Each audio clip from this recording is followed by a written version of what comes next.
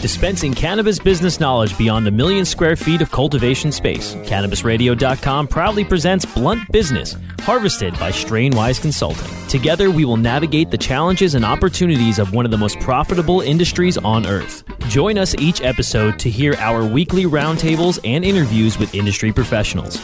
Now, let's delve into some blunt business with your host. And thanks for joining us here for another edition of Blunt Business on CannabisRadio.com. So glad to have you join us. My next guest is a former Torrance, California police officer, LA County, and was which I could go for a long story about his career as a police officer, because he served during the LA riots in 1992, I believe it was, in South Central Los Angeles, which we saw the videos, Reginald Denny, the whole story. We could talk about that. But he was also a former special education teacher, and now he's turned as a cannabis businessman, entrepreneur, who co-founded Beachfront Properties initially, LLC, which has more than $2 billion of assets under management in the U.S., Asia, and Europe, and is now a leading cannabis entrepreneur. The company he founded was California Cannabis Enterprises, but as you're going to learn on the program, it has now been brought together with other companies that he owns to create Glass House Group, and which he serves as CEO. Kyle Kazan is my host here on Blunt Business. Kyle, thanks for joining us. Thank you, George. Appreciate you having me on. Hey, my pleasure. Kyle, now you worked private equity real estate and launched 23 funds. Wow. I don't know how much you put together, but that's a lot of money right there. You also know your way around property management and real estate analysis. Take me, Kyle, into how you transition your real estate and funds expertise into cannabis. So good question. What I would tell you is that I started investing back in those school teaching days when, not exactly getting rich teaching special ed in South Central Los Angeles. And I found that I had a bit of a knack at finding undervalued assets and repositioning them. And so when I started with funds, basically I just started bringing in investors and forming partnerships. And what I looked for was, market timing where there were more sellers than buyers, or maybe another way to say it is a capital dislocation. So that capital was desperately needed. The biggest buying times were the scariest times. And when I was able to buy, I would purchase the asset, I would reposition it, make it a nice performing and quality asset for the community. And then as the market timing cycled, and all of a sudden there were a lot more buyers than sellers, the value would simply go up, and typically with a little bit of inflation, cash flow goes up. And so I'm just looking at kind of the overall macro market and looking for those capital dislocations. The management side was purely operational to manage all of these assets. And because we have a good reputation, particularly here in Southern California, we manage a lot of other people's assets too, the same way we manage our own. And so I had the advantage for many, many years here of wearing two hats. One was as an investor who looked at the different assets to invest and the market timing. And then on the other side was running a blocking and tackling management company, which is kind of a lot of people, low margin. And so completely different companies and two different skill sets. But I was lucky enough to get quite a bit of experience. So as we move towards cannabis, I really stumbled into the investment because I was an advocate to end the war on drugs going back to about 2007, 2008.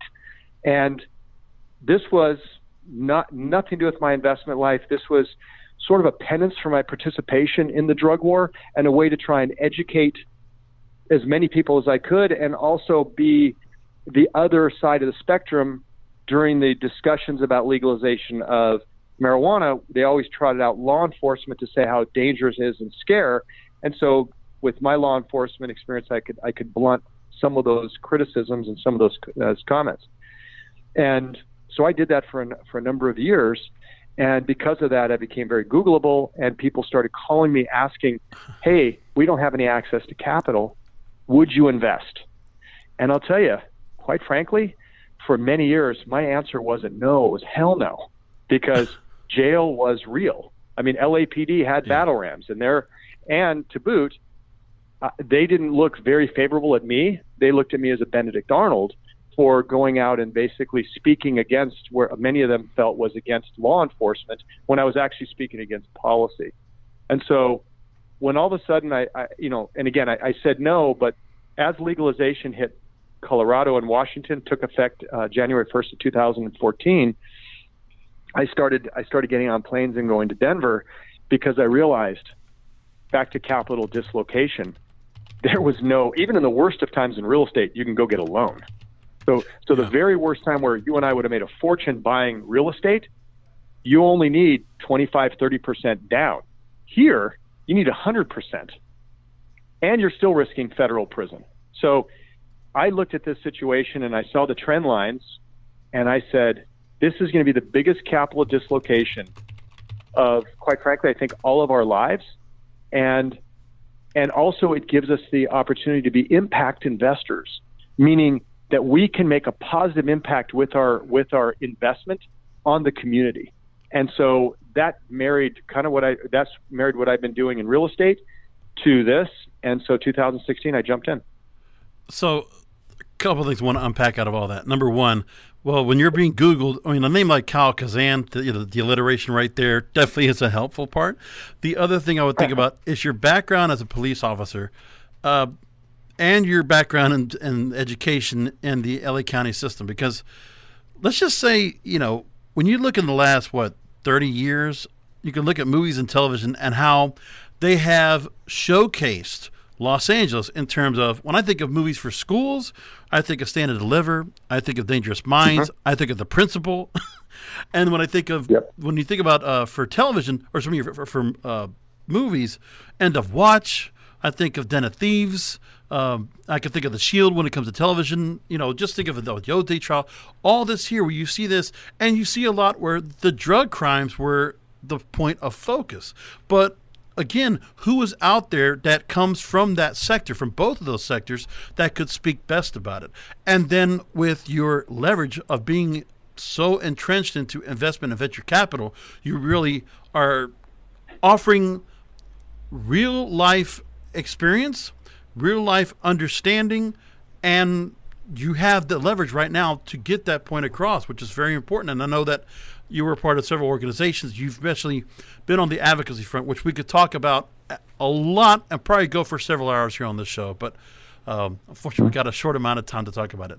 Now, I want to talk about Glass House Group in general. The company's scalable portfolio, it includes cultivation, genetics, manufacturing, retail sourcing, data distribution, delivery, technology, in-house brands, I'm not done yet, celebrity-endorsed brands, and marketing with a focus on using its supply chain to be a quote-unquote brand enabler. Love that. So your company's entrenched in cultivation, manufacturing, and retail with Glass House Farms and Glass House Brands. Talk to me about what made you take on this amount of involvement with all this is going on in the portfolio and the brands that you have right now to put these ventures together and create Glass House. We're going to talk about the unification, but talk to me about first your involvement in trying to manage all this being put together. So it's a lot. Where we are today, is not where we were in 2016. And I'll be frank with you, and I'll be completely honest. Our intent was not to be where we are.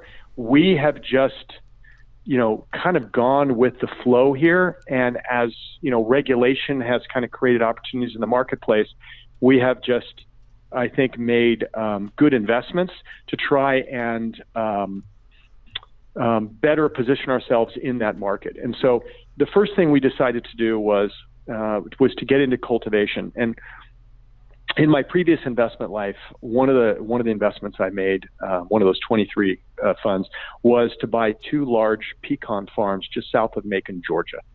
And so I have some experience, and I'm not a farmer. I don't wear overalls, and I'm not out there. But what I did was I analyzed the market and felt it was a very good time to buy what we thought at the time was healthy protein. But what it really gave me experience in, it was a good timing. We didn't put any debt on it, so we just bought it for cash. And it was a mature agriculture industry, meaning this has been going on for many, many, many years.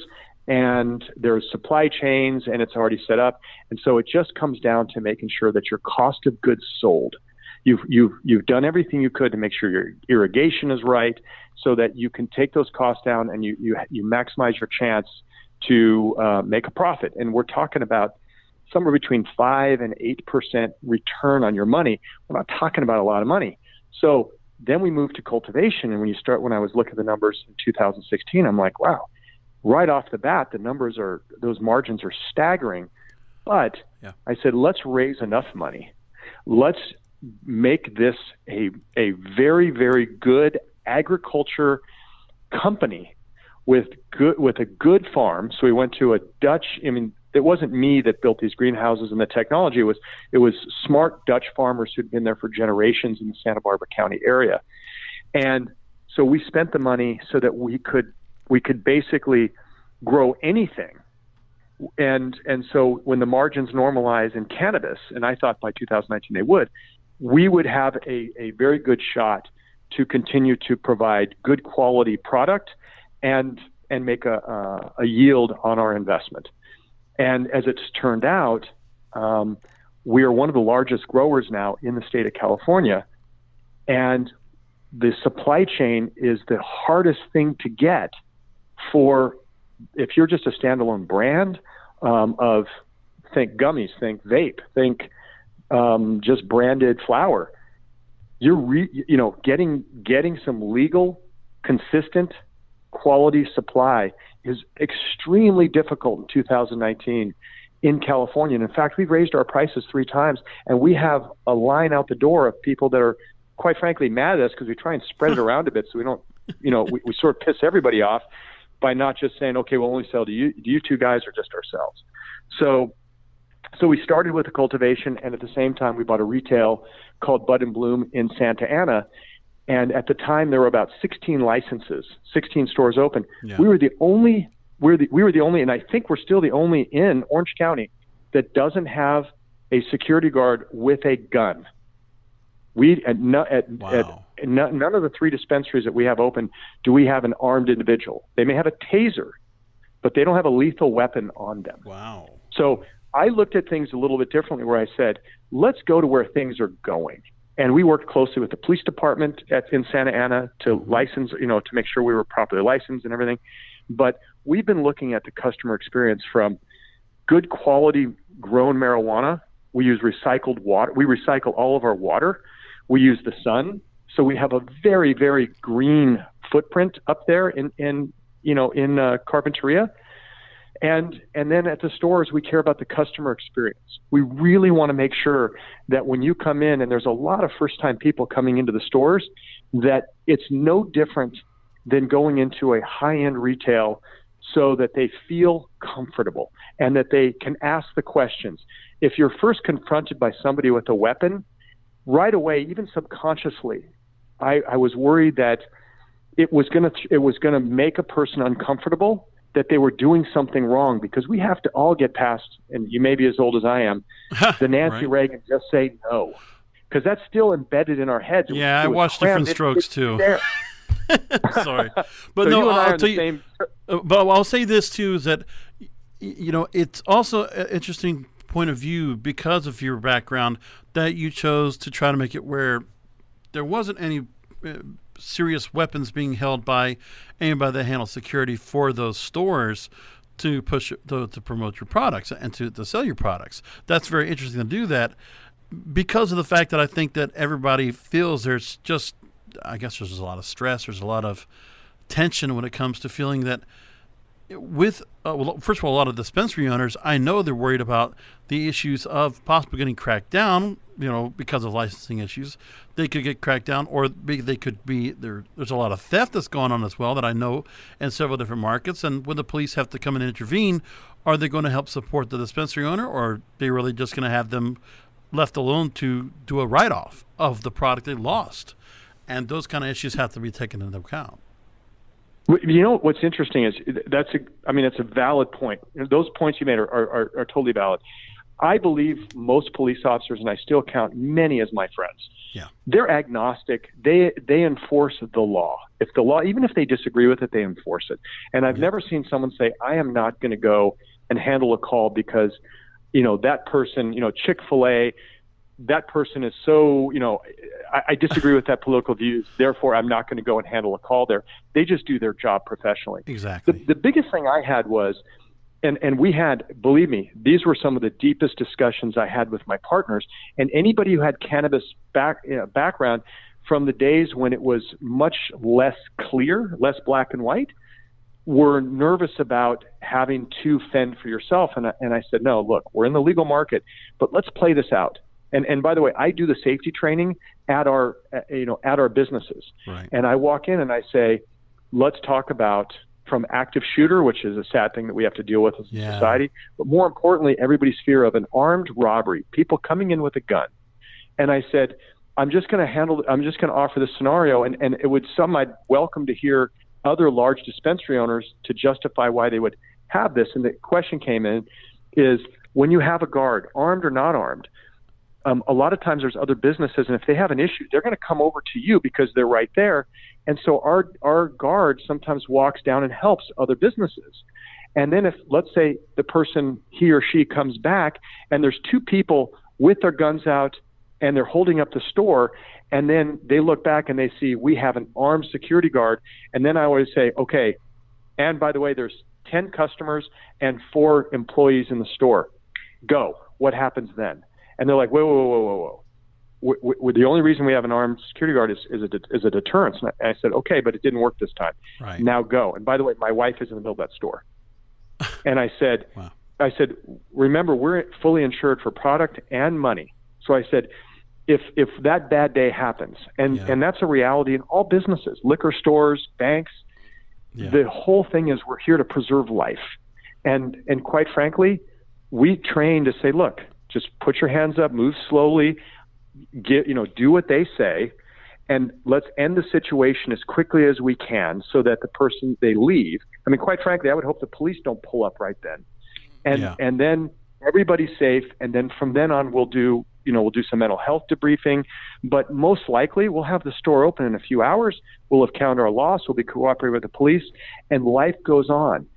The scenario that I painted with an armed security guard and 2 armed intruders, that could end up to be a very tragic situation that becomes a pall over, ruins people's lives, and then becomes a pall over our business, all because we made a bad decision from the get-go. And so that's the reasoning. And I don't understand, quite frankly, and we need to sound righteous, but I don't understand any other point of view there. No, it's a matter of being calm, cool, and collected in those situations. And also, just to make a point of that before we go to break, is that I do truly support police officers. And Blue, I really do believe in all. I mean, listen, there's so much political jive that's out there that does go negatively towards the police, which I don't agree with, and I don't accept. I don't accept it as reality or fact. I just believe that there is no color when it comes to blue. Black, the boys in blue, that's exactly what they are. It's again to preserve and protect. And I think any other agendas, unless it's part of the law. Now that can't say for all scenarios, but I think for the most part, those that are trying to serve and protect for us, they are doing the best interest. And you know what? If cannabis was no longer put in such a bad light and the laws supported and there were no longer any issues behind it, I don't think the cops would never make an issue again about when they have to pull somebody over or when they have to respond to certain calls that it shouldn't matter. And that's what's the point. I'm here with Kyle Kazan, the CEO of Glass House Group here on Blunt Business. We got to go to a break. We're a little bit running over, but we'll come back with more questions about California when it comes to social equity and the crackdown from some new laws that are going to be brought into the state that are being talked about from the DOJ. We'll talk about that after this. Rolling into some sponsors, but we'll be right back with more Blunt Business. Candid, captivating, compelling. Welcome to Cannabis Confidential with Dr. Dina. Welcome to Cannabis Oh, you got me again. All right. I got you again. You got me again. Welcome to Cannabis Confidential. Ah! Hey, we did it. We did it. Welcome. I have the coolest guest today. You guys already know. The one and only Tommy Chong. CannabisRadio.com proudly presents Cannabis Confidential.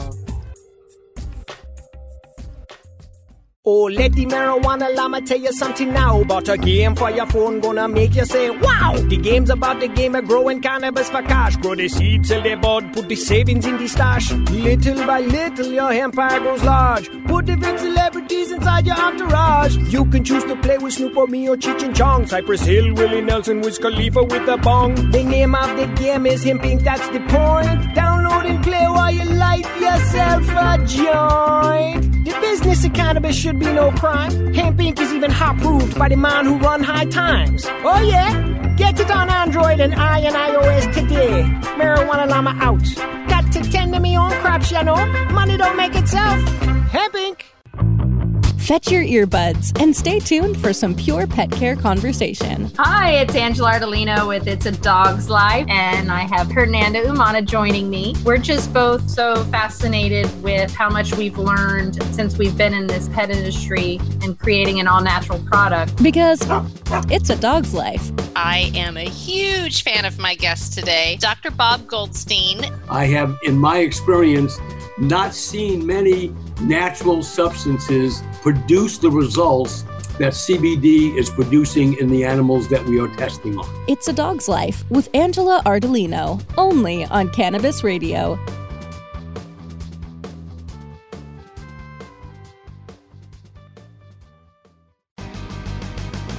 I hope you didn't forget about us, because we're back with Blunt Business on CannabisRadio.com. Welcome back. I'm here with Kyle Kazan, the CEO of Glass House Group here on Blunt Business. The Sacramento Bee, Kyle, I want to just make a mention of, they reported California's new Bible for medical marijuana laws, where the industry is anticipating a crackdown. So the new summary of California's marijuana laws from the Department of Justice has the cannabis industry anticipating more enforcement actions targeting black market operators. And I know some people might say, well, black market, this, what shouldn't we call it illicit or a legal market? But if you see it across the news, it's still called black market. That's where I kind of go with. Now, you said this about the story, quote, "It tells me the state is getting serious about cracking down on the black market." Now, what specifically does it state about the black market crackdown? And do you think this will be the end-all, be-all? So what I would say is, I believe it's going to be a process, and it's going to be a long process, and it's going to be uneven throughout the state. I think that Northern California is ahead of, licensed versus unlicensed businesses. They have far fewer unlicensed than we do down here in Southern California. In the industry, that's how we just look at it. We're probably 6 to 8 quarters in Los Angeles behind, say, Oakland and San Francisco. But I think it's clear that there were some calculations that were made by the politicians that people would immediately go to the legal stores, just like iTunes over Napster, and would pay any amount of tax. And I think that was an assumption that has proven to be incorrect. And also, I don't think they anticipated, the long entrenched illegal market not wanting to become legal or not being able to become legal. And so because of those calculations, I think they're trying to figure out how to go about that. And the difficulty is, how do you start arresting people when you're trying to expunge records? So they're finding themselves with some conundrums that I think they are getting serious about figuring out, because they're not getting the tax revenue that they thought. And a lot of this just comes down to the dollars and cents to the different decisions made by the various governments. Now, you also said the next step is for the Bureau of Cannabis Control to begin collaborating with local law enforcement entities, quote, to find a way to partner with the locals and also provide them guidance in how to shut down the illegal market. You said it's time to focus in and make some examples and get some big busts. So now when it comes to that, the cannabis industry itself in California could do the same by helping to self-police. Is that something you would probably encourage, or are there some things you could give to those owners and licensees what they should be doing to help the Bureau and help law enforcement? So there's a lot that you just covered there. And I've taken some hits on social media for some of those comments, and I've defended my comments by saying I was an advocate for a legal regulated market. Right. I was not an advocate to continue the status quo, because that clearly wasn't working, and I wanted people stop being put in jail. I wanted people stop being criminalized for selling this plant. But I welcomed and want, just like if I'm going to go buy, I'm going to take my family out to get some food, I want some regulation so that that there's some recourse and that there's some safety in knowing that I'm getting, food that's tested, that I'm not going to get salmonella. Right. So now when it comes to self-policing, I would say this, we've reached out to people that are not legal. For instance, we said, hey, we're setting up delivery at the Pottery, which is one of our stores in the city of Los Angeles. Right. And we said, and we said, look, why don't we talk to some folks that are running illegal, that are running good businesses, but they don't know how to come in. So we called that kind of a self-policing and education. And we just did a joint venture with this person, very, very smart. And quite frankly, he was tired of looking over his shoulder, because he knew, from him, he said, this is just a matter of time before history catches up to me. When I say history, you can go, I was a history major at USC. You go all the way back to pre-Romans. I mean, there's business, there's tax, and there's government. And so if you're in business, your partner is the government, their share of the profit is the tax, and they have weapons in jail. And that goes all the way back. And I don't know any business, and if you want just a simple example, look at 1933 when prohibition of alcohol ended here in the United States. It was a little bumpy, like it is throughout this country. And mind you, we're not even at 1933 here. And then you're going to find that over time, people start, I can't tell you where I can go find some moonshine in California. At some point, it will become a legal, regulated market. And fully legal, fully regulated. And I think the black market, illegal market, illicit market, however you want to say, I think that that will largely go away. It's going to take some time, because it's been so entrenched. Prohibition of alcohol was only 13 years. This is a lot longer. This is decades. Yep. By the way, fight on for those USC Trojan fans. How do you think they're going to do this year, by the way, in the football season? Cautiously optimistic, and that's probably and I'm probably alone in being that optimistic amongst the Trojans. Well, yeah, coach has been in there for a couple of years. He's going to have some seniors on the team. It's time to go ahead and step up on the Pac-12. But we could talk football another time. We're going to be back more with questions with Kyle Kazan, talking about social equity, and we'll also talk about the brand unification of Glass House Group. We have that and more coming up after the break. Rolling into some sponsors, but we'll be right back with more Blunt Business. It's time to Hemp Present.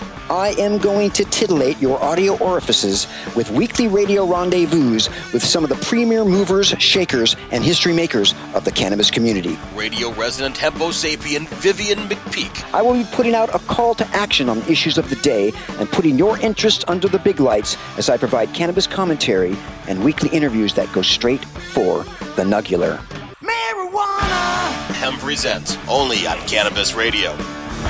Sweet sativa, Hey, take a look at this. They're selling smart pots. They have pot that can make you smart? Where is it? Not that kind of pot. Smart pots are the best aeration container to grow your plants. Check this out. This is the original fabric container for faster producing, healthier plants. They're made with a superior fabric that delivers high yields. Plus, smart pots are reusable and sustainable, so you can use them over and over again, no matter if you use them indoor or outdoor. That's very smart, but how good are they for the environment? Smart pots are BPA-free and lead-free, so you'll always be able to ensure a pure, clean grow, and they're 100% made in the U.S. Over 28 million smart pots have already been sold, so it seems like a smart investment. Look for smart pots in close to 2,000 garden centers throughout North America and ask for the original fabric container. Find a store near you or order yours online at smartpots.com.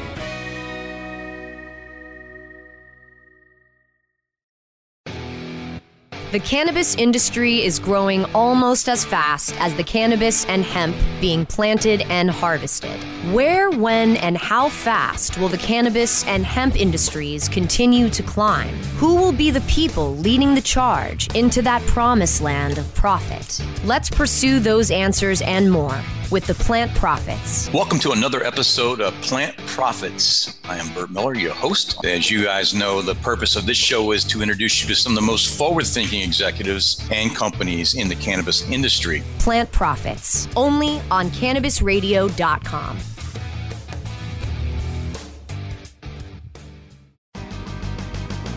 I hope you didn't forget about us, because we're back with Blunt Business on cannabisradio.com. We're back again with Kyle Kazan, CEO of Glass House Group, here on Blunt Business. Now, California regulators, from a story from Marijuana Business Daily, they're talking about how regulators are reopening funding for cannabis social equity programs. So the application period for cities and counties to apply for a portion of $10 million in state funds. And so the point is that this is to enact social equity programs for new adopters of the legal cannabis space to repair some of the harms due to minorities by the war on drugs. So give me a thought about what's going on here with this and what's going to be asked of the community in terms of helping with social equity. I know that one of the things that's being done with a number of bills when the ballots were put out for medical marijuana or for adult use marijuana in certain states, I know Massachusetts and I believe Illinois, is to allow felons that were previously convicted and have been released and they have served their time, they have a chance to basically get a chance to entrench themselves and get into the cannabis industry as a way of getting a second chance on life. So that's being done right now in terms of social equity. Are there other things that California should be doing in terms of what this money is being used for and what areas, how it should be utilized? Well, you always are good at covering a lot of topics in a very short period of time there. I will tell you just my own personal history. From the operating company of managing properties, we've hired felons. Mm-hmm. You don't throw people away just because they've gotten dinged up a bit. Yeah. People have a way to redeem themselves. People make mistakes. I've made many mistakes. And so, we as citizens in the society need to find a way to include these folks, or else they're going to be doomed to continue to be felons. And that's just kind of that's a huge broad brush. Now let's talk about social equity and marijuana felonies. Right. When you mentioned the police shows, the one I pointed to is The Wire. And you see what just a terrible game that they basically just kind of exposed. And I thought it was very realistic, even though I never worked in Baltimore. But it showed this is just a game, and these are people on all sides of the game. And so now that we basically said, and I think most of us are looking at this going, the war on drugs, at least the war on marijuana, most people are saying, yeah, that was a mistake. And so how, if we're going to legalize this, how do we make sure it's not the same old people that do well in most businesses? How do we go back to the black and brown people, mainly the war on the poor that the marijuana war was on? How do you empower those folks to be able to participate? And I will tell you, George, the devil is in the detail of, what may be done in Detroit. It could be completely different and almost surely will be than what's done in the city of Los Angeles, which can be done in the city of Oakland. I applaud 100% from my heart that this is the right thing to do. Then it comes down to, now let's put those folks that you're just about to make a new entrepreneur. You've got to think through what policy you have. And for instance, in the city of Los Angeles, I'm applauding Mike Fuhrer, the city attorney, who is just feels like he and the city councilor are getting serious about addressing the illegal stores. At the same time, they're about to, I think September 1st is when they're going to put in they're calling for the first applications for social equity. I don't think any legal stores are making money in the city of LA. They're just barely bobbing, at the surface of profitability. It's really hard because of the illegal stores.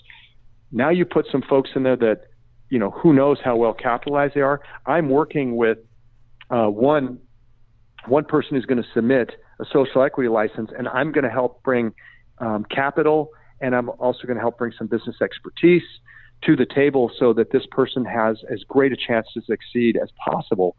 And I know this person, and they know me, so we have kind of a cadence, so we understand each other's strengths and weaknesses. When it comes down to 100 licenses like that, I think it's going to be. I applaud it, and I'm hopeful that things work out. But the city has to think about the big picture here, and clear the way and make it as a positive a situation as possible for those folks. And I'll just mention this too. Now, this is besides those that might have committed felonies or that might have been arrested. For those that have not, just to talk about in terms of social equity, I got to work on the programming and the agenda for the events at our USCC Expo, the United States Cannabis Conference and Expo in Miami earlier this month as we're recording. And I'll tell you, for every cultivation session or every business-related investment session, it was diverse. Black, women, Hispanic, across the board. And so it's not just the fact that there needs to be some kind of equity. It's the fact that the interest is coming from those communities. They know they can be a part of this. They want to be a part of this. So with that interest, I would want those that are much more inspired and much more enthusiastic than any other business person out there. That's just my opinion. You can't argue with that. I agree 100%. So one other thing I want to ask you about, it wasn't that long ago, and this is what really brought things up to the forefront about bringing you on the show, was the fact that the company would announce that it would operate under the name Glass House Group from its previous name, California Cannabis Enterprises. So obviously, a name that definitely talks about you're going to go much farther than California with what you're doing. So over the next 18 months, let me read the list of the laundry list of things you plan to do. So you're looking to streamline customer relations, client services, employee trainings, community relations, and best practices, drive clarity and cohesion across product lines, and identify and maximize synergies across companies. What was so important about this unification, and how you wanted it to be more than just a brand unification? That's a great question. And what I would tell you is we're doing a lot of that already. What happened was, over the course of from 2016 till recently, I've raised and deployed about $50 million into a bunch of different cannabis businesses, from the retail to the manufacturing to the grow and to brands. And so what's happening is most brands that are selling today, if you and I just started a brand and said, hey, we want to go out and we want to buy some marijuana, we want to put it in some jars, and we're going to go ahead and get it out in 200 of the, say, 650 stores in California. Mm-hmm. We are going to have trouble finding that supply chain. And the cost of the marijuana is going to be more expensive than what we sell at wholesale. So we are going to be losing money just to stay on shelves, waiting for things to normalize, which may be 12 to 24 months. And so when I looked across and I said, wow, I've got these cultivations where we have no debt, we have high technology, and by the way, we pay all of our employees out there $15 an hour plus benefits, and we still have very low costs. And then if we just want to sell that all the way to our retail, we have margin, we are making money. And so what's happened is those brands that are struggling, but are good, solid brands and are fighting to stay on shelves, they're going out there to try and raise money. It's difficult. Then when they do raise the money, they're going to pay the cultivation like me and then someone to put them in jars like me. And at the end of the day, we're just sitting down with some of those brands saying, why don't you just come inside our company? We'll provide some marketing budget for you.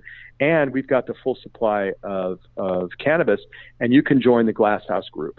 Our legal name is CCE. That's the legal name. But everybody knows our Glass House Farms. Everybody knows our Glass House products that are out there. I think we're in about 250 stores right now. So now let's go ahead let me go and direct the audience real quick because we're running out of time. Let's go ahead and direct people to the website so they can go ahead and learn more about Glass House Group and what you call the seed to serve complete cannabis ecosystem. So take a minute while we have the minute we have left to talk to our listeners about Glass House Group and where they can learn more about this.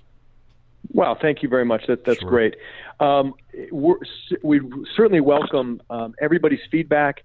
If they go to cannabis-enterprises.com, that is our website, and it'll direct you to our retail locations, and you'll see our brands. and you'll see that we basically we grow this beautifully sun-grown product, as I said earlier, with green in mind, meaning we're very good to the environment, and our team is well taken care of. And quite frankly, I'm a user of cannabis. It's very good quality and it's a very good value. So please go to our website, come out to our stores, mention you heard us here, and we'll offer you a 10% discount. All right, fantastic. Kyle Kazan with Glass House Group, thank you so much for being here with us on the show. You gave some great insight. Thank you for serving with us in law enforcement and also bringing your expertise in investment, in business, and law enforcement, and in education. You bring so much to the table, and I know you're bringing us some great people with your team.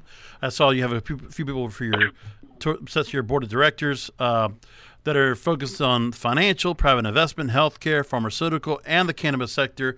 So you got a great team, and you got a great service out there. Thanks so much for that, and we'll make sure to keep in touch with you here in Blunt Business. Thank you for having me on the show. Thank you. And I guess our listeners, we do thank you for listening to another edition of Blunt Business. As always, thanks for joining us. You can download past episodes of the show by going to cannabisradio.com, where the show is hosted.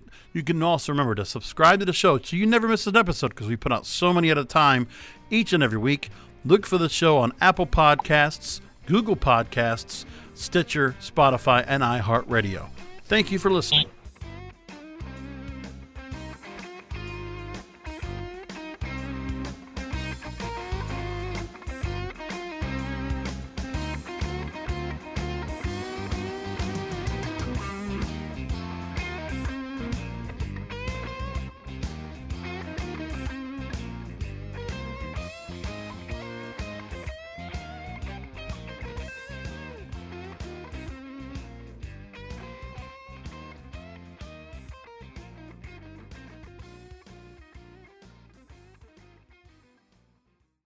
The opinions expressed on this CannabisRadio.com program are those of the guests and hosts and do not necessarily reflect those of the staff and management of CannabisRadio.com. Any rebroadcast or redistribution without proper consent of CannabisRadio.com is prohibited.